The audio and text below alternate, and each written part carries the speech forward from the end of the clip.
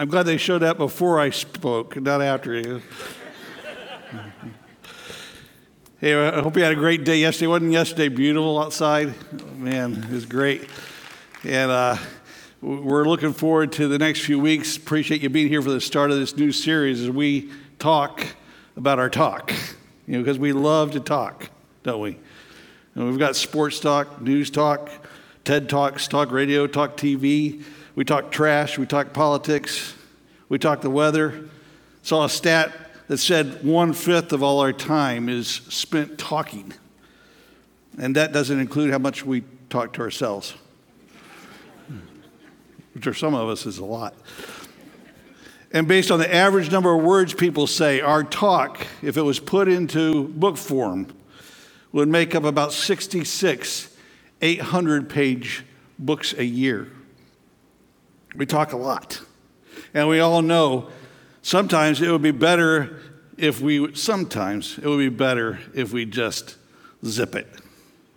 Ever wish you had kept your mouth shut sometimes? It happens to me a lot, too much.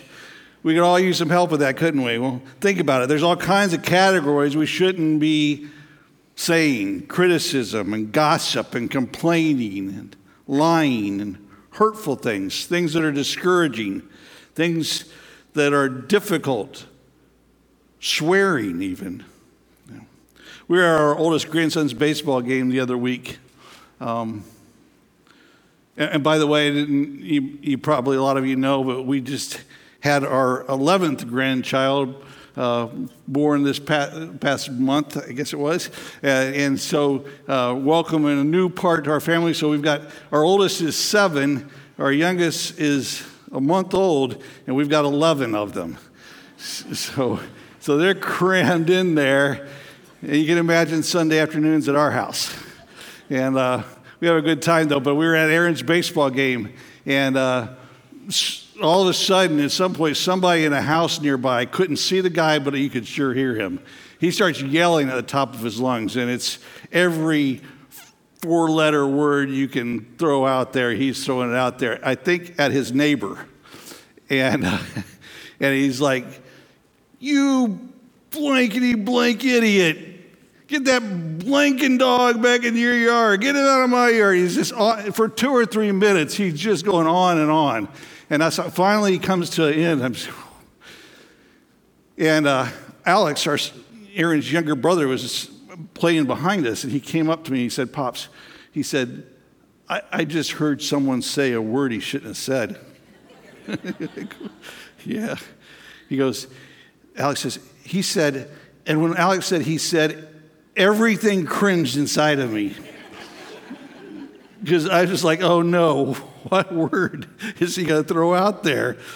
And I'm just holding on. He said, yeah, he said, idiot. Yeah. You can tell his mom's been talking to him. So relieved. You know, hopefully that's, guys, this issue is not our issue. We're not out there losing it with 4-letter words. Maybe we're more like Peter, who often would talk before he thought. And if we take an honest look at ourselves, we come to the same conclusion that the prophet Isaiah did. You know, when he had that experience with God, he came to the conclusion that I'm a man of unclean lips. I've got issues with my talk. And if we're honest, we're all there, all needing change. So today, we're doing what's really an intro to the series. We're going to talk in general about the things that we say. We'll be talking about more specific areas in the coming weeks. But today we're in James 3. And before he gets into dealing with all of us, he starts out dealing specifically with people who talk publicly, teachers in the church. He says, verse 1, James chapter 3, "Let not many of you become teachers, my brethren, knowing that as such we will incur a stricter judgment. For we all stumble in many ways. If anyone does not stumble in what he says, he is a perfect man, able to bridle the whole body as well." So don't many of you become teachers. He's talking about teaching in the church, which is, by the way, a great privilege. I'm thankful to be able to do that myself. It's a humbling experience, you know, to stand before God's people with God's word and to try to do your best through the power of God's Spirit to explain what's there and bring it to our lives. But with that privilege comes a stricter judgment, James says. It seems a little serious, right? I mean, who wants a stricter judgment? But that's what teachers get. He's saying there's a higher standard that should keep us from taking teaching on too flippantly, from doing it too flippantly. I think about it. If you're teaching God's word, you better take it seriously. And most people say that stricter judgment is based on two different areas. First of all, it's based on the accuracy of what you're teaching. You better make sure that what you're saying is true and consistent with what the Bible is saying. So you got to put your time in. You got to do your best at putting your time in and delving into what is the Bible actually saying. And you want to do your best at trying to communicate that. So all that goes into play, the accuracy of what you're teaching, and then secondly, the consistency of your life. What you're teaching and your life better match up, which is a challenge for me because my wife attends this church. You know, we always need to look at our life, make sure it's matching up. If you're teaching God's word, and make sure that what you're teaching is correct. And so you want to spend your time. If you're teaching somewhere in our church ministry, your time and effort is significant. It's important that you put that time in. And then that your life matches up. He shifts in verse 2 from teachers to all of us when he says, we all stumble in many ways. The fact is, there's a lot of ways we can fail with our talk.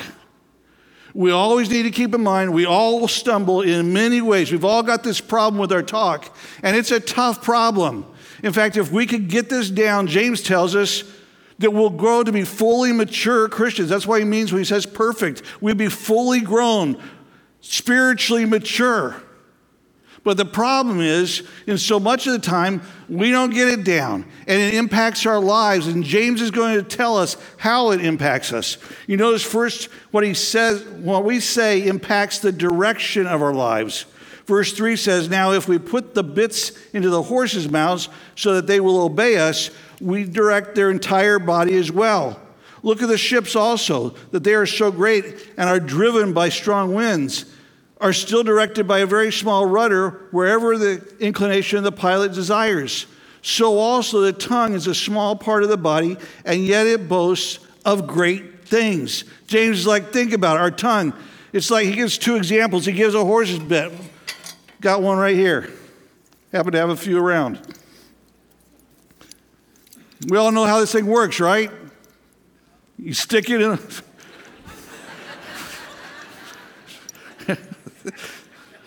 hecklers. We stick it in the horse's mouth. You got a 1,200-pound animal, muscled animal. And Willie, you know what this is like, right? They want to go that direction as fast as they can go. So they're going to go that direction until you put a bit in their mouth. And then you can take that animal, a 1,200-pound animal, and there's one to go that way, and you can turn it that way, right? That's what James says is our tongue's like, our talk's like. Our life can be going one direction. Our tongue causes our life to turn completely around.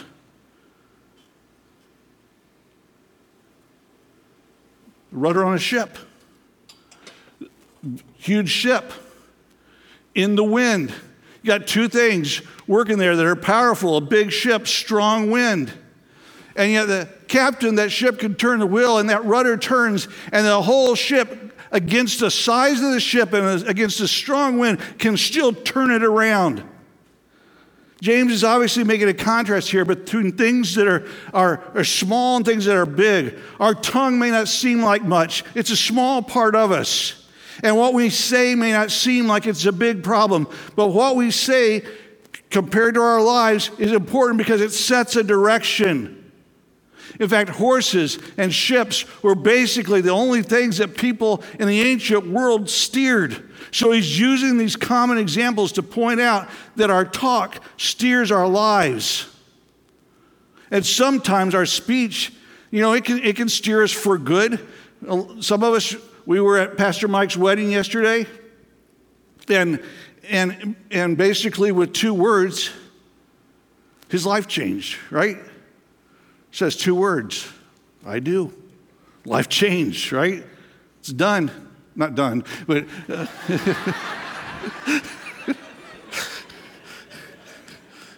it's changed for good.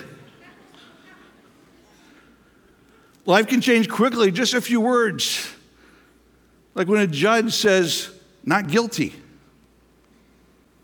Life just changed. When a doctor says, cancer-free, life just changed. When you say, I want to follow Jesus, life changed. Those words change our direction. But so often our speech sets the direction for our lives, and it's not in a good way.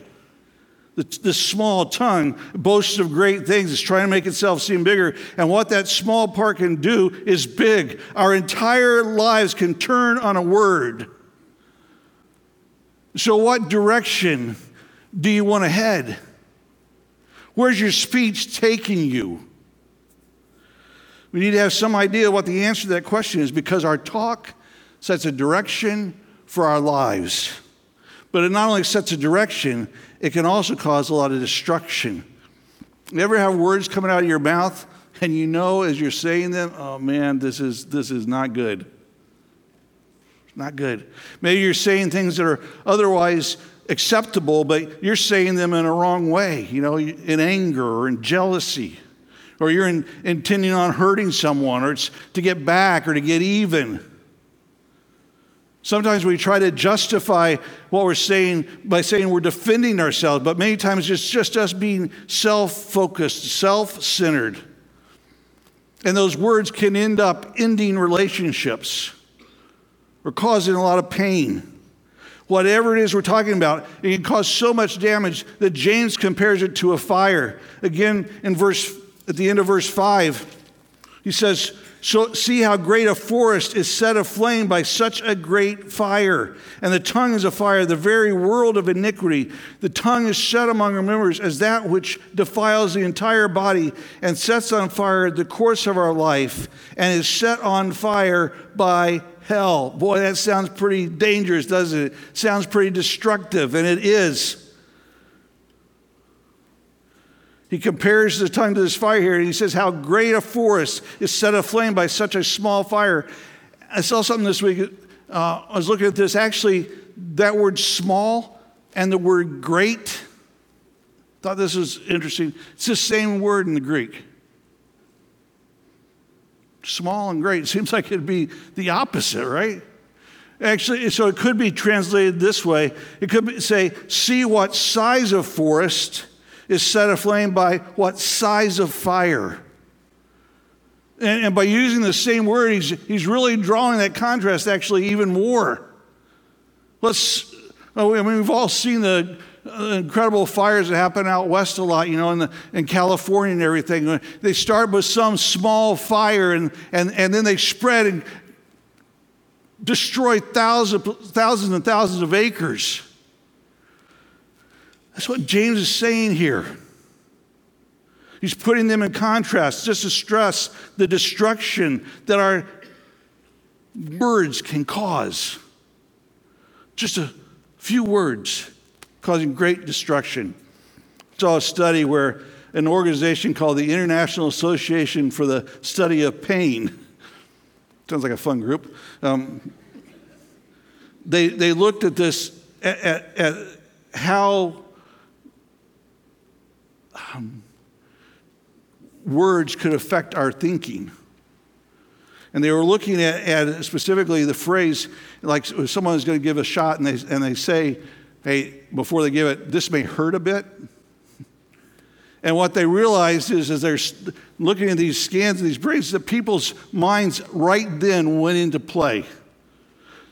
And they began to have an experience that would put their, what they called their pain matrix to work.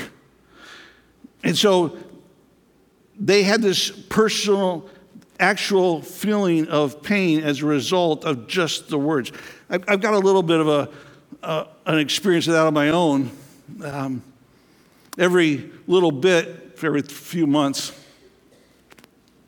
I've got to go get a blood draw. See, a few years ago, no big deal. It's not a big deal. But a few years ago, doctors realized I had too many platelets in my blood. So I got to. They monitor that and try to deal with it, and they want to make sure it doesn't get too high. And so I have to go get a blood draw every few months. And because I've been doing that a lot through the years now, I've become a sort of a critic of the way they draw my blood. And I don't tell them that, but I experience different things with different people as they draw it. But a lot of them come up to me, they're getting ready to draw the blood, and before they stick the needle in, they say, just before, "Oh, okay, big stick." And I think, big stick? Why would you say that? Do you want me uptight? What's the deal with a big stick? I did complain about it a little to my wife, who's a nurse, and she gives people shots a lot. And so I said, why would they say to me, big stick? And she says, well, trying to defend the medical people, she's like, well, if you don't say something to people before you stick them, they'll complain about that. They want a heads up. And so she said, usually what I say is, small poke.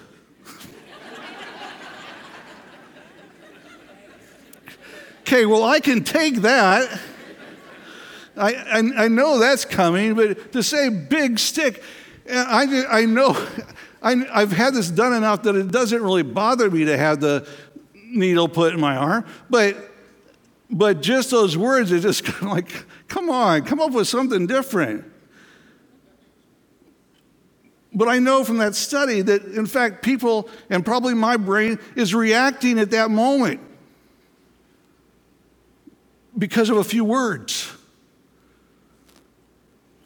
A few words can cause pain. A few words can end relationships. A few words can bring embarrassment. And even though all that's true and we acknowledge it, fixing that isn't so easy. James says it's a world of iniquity. Sounds pretty ugly, right? A world of iniquity, a world of iniquity. Our speech, of all our parts, the tongue is the part that defiles us. Remember what Jesus said in Matthew 15:11? It's not what enters into the mouth that defiles the man, but what proceeds out of the mouth, this defiles the man. It sets on fire the course of our life. The picture there is of a racetrack. It's a racetrack. We're all on a racetrack. Sometimes it feels like that, right? We're all on this racetrack. And James is telling us our speech sets that racetrack on fire. Now try running a race. It's set on fire not by our speech, but it's set on fire, James says, by hell. By hell. Hell is pleased when our life is set on fire by our talk. Can't get more destructive than that. And that's why families and relationships and churches get destroyed on a regular basis by careless words. I've seen it happen. You've seen it happen. Sports writer for the Atlanta Journal-Constitution several years ago wrote about careless words. He personified those words saying this: I am more deadly than a screaming shell from the howitzer. I win without killing. I tear down homes, break hearts, and wreck lives. I travel on the wings of the wind. No innocence is strong enough to intimidate me, no purity pure enough to daunt me. I have no regard for truth, no respect for justice, no mercy for the defenseless. My victims are as numerous as the sands of the sea and often as innocent. That's the reality of the destruction that our words can bring. And we've all seen it happen. We've all seen lives literally destroyed by what is said to people and about them. And for some of us, we've been right in the middle of all that destruction. James goes on then to talk about the difficulty of taming the tongue. Verse 7 says, for every species of beasts and birds, of reptiles and creatures of the sea is tamed and has been tamed by the human race, but no one can tame the tongue. It is a restless evil and full of deadly poison. Boy, this is just strong stuff. It just keeps on coming. It's all kinds of animals have been tamed. They've been brought under control, but no one can tame the tongue. It's unstable. It's out of control. The wording here reminds you of a snake. It's exactly what the psalmist was talking about in Psalm 140, verse 3. He said, they sharpen their tongues as a serpent. Poison of a viper is under their lips. It's out of control. And no one on his own can tame it. Without God's help, we can't tame the tongue. The only way to change our speech is by our heart being changed. And the only way to have your heart changed is by the power of Jesus Christ. We can't do it on our own.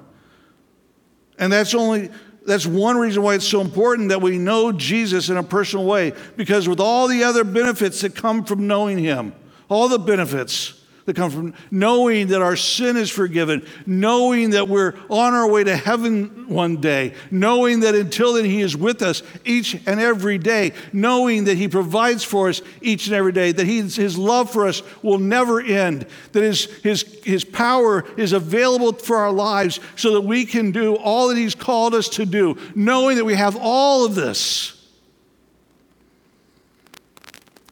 And then knowing as well that he can bring the change to our lives that we need. He can change our talk.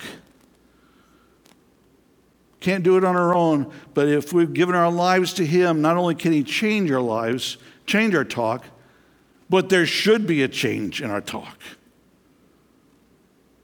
Because as followers, we don't want to be known for the discrepancy in our lives of talking in different ways. Look at verse 9. With it, talking about our tongue, we bless our Lord and Father. And with it we curse men who have been made in the likeness of God. From the same mouth come both blessing and cursing. My brethren, these things ought not to be this way. Does a fountain send out from the same opening both fresh and bitter water? Can a fig tree, my brethren, produce olives, or a vine produce figs? Nor can salt water produce fresh. The discrepancy. Ever catch yourself in this? Blessing our Lord and Father and cursing men. It's totally inconsistent. It's an intolerable inconsistency when there's a discrepancy in our talk. And just to stress that discrepancy, James asks 3 rhetorical questions, all with the obvious answer of no. Can a fountain, a spring, bring fresh and bitter water? No. Can a fig tree produce olives? No. Can a vine produce figs? No. Can salt water produce fresh water? No. And it should be just as obvious to all of us that as people who come together and say we're worshiping God, and we're singing and we're praying and we're talking about God, that we wouldn't try to do all that and then go out of here to curse men, because that shows a discrepancy in our faith. It's totally inconsistent. Something's not right. It's really a denial of the truth. John said in 1 John 4, verse 20, he said, if someone says, I love God, oh, I love God, I love God, I love to come and worship and sing, and I love to listen to the Bible being taught, and I love to be around, I love God, and hates his brother. Well, I don't really hate him, I just don't want to be near him.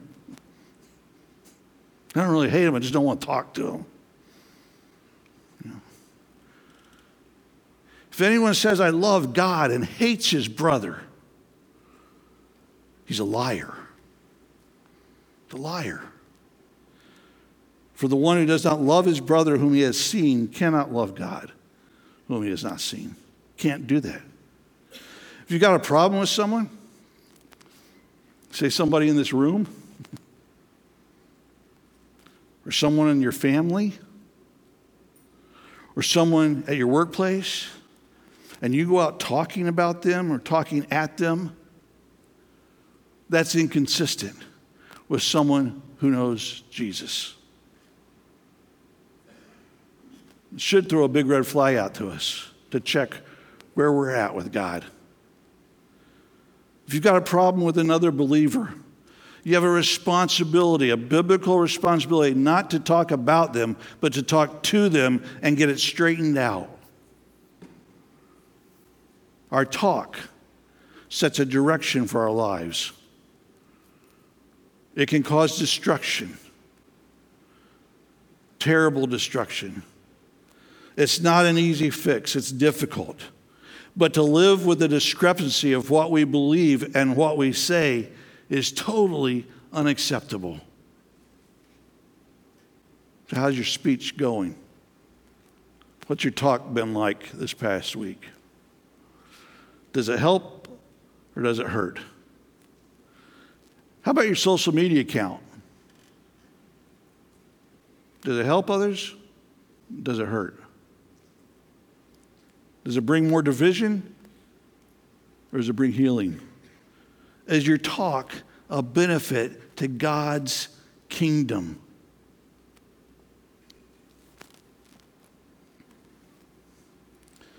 Imagine if by the grace of God, your words built up instead of tearing down.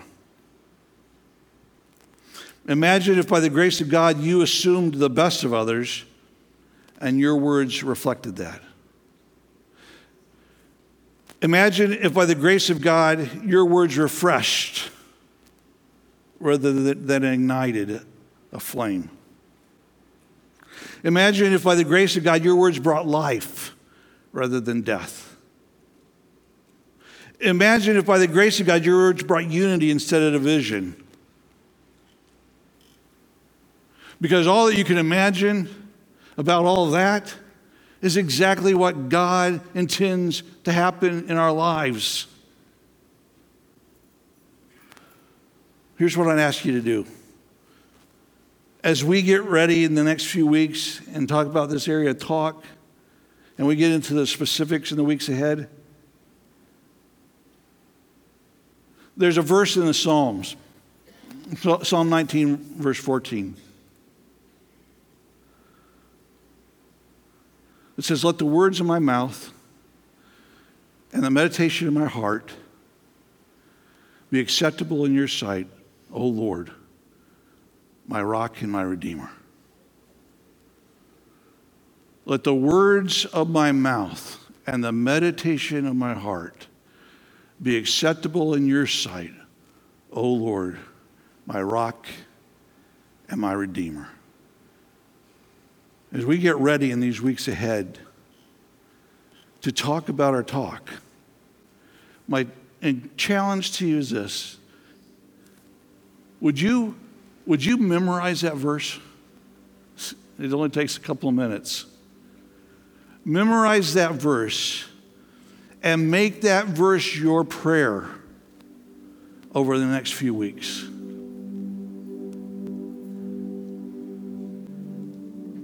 And let's see what God can do in changing our talk.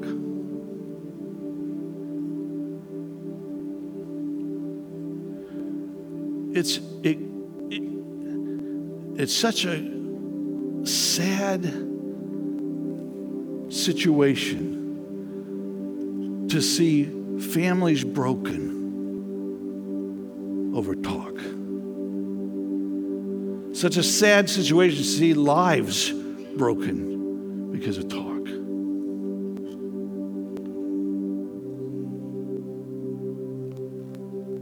Friendships destroyed because of what someone said. God wants something different from us as his children.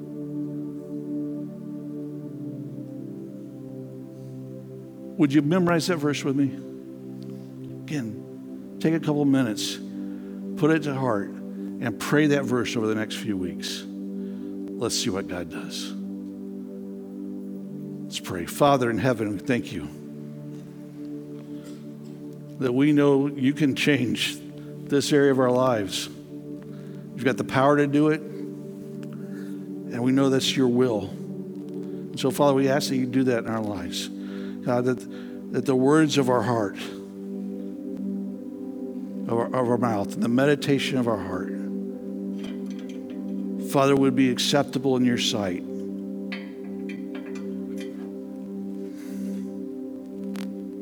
God, that we would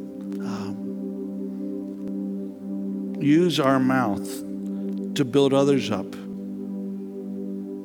and to uplift your name. Help us to represent you well in this world, in the area of our speech. We love you. We want our speech to reflect that.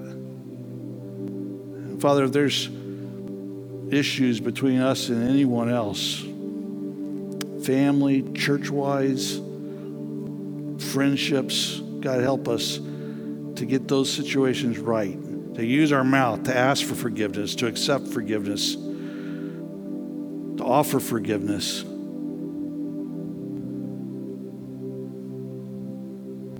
To honor you with our lives. We love you again, Father. I pray you'd bless now as we close this service this time.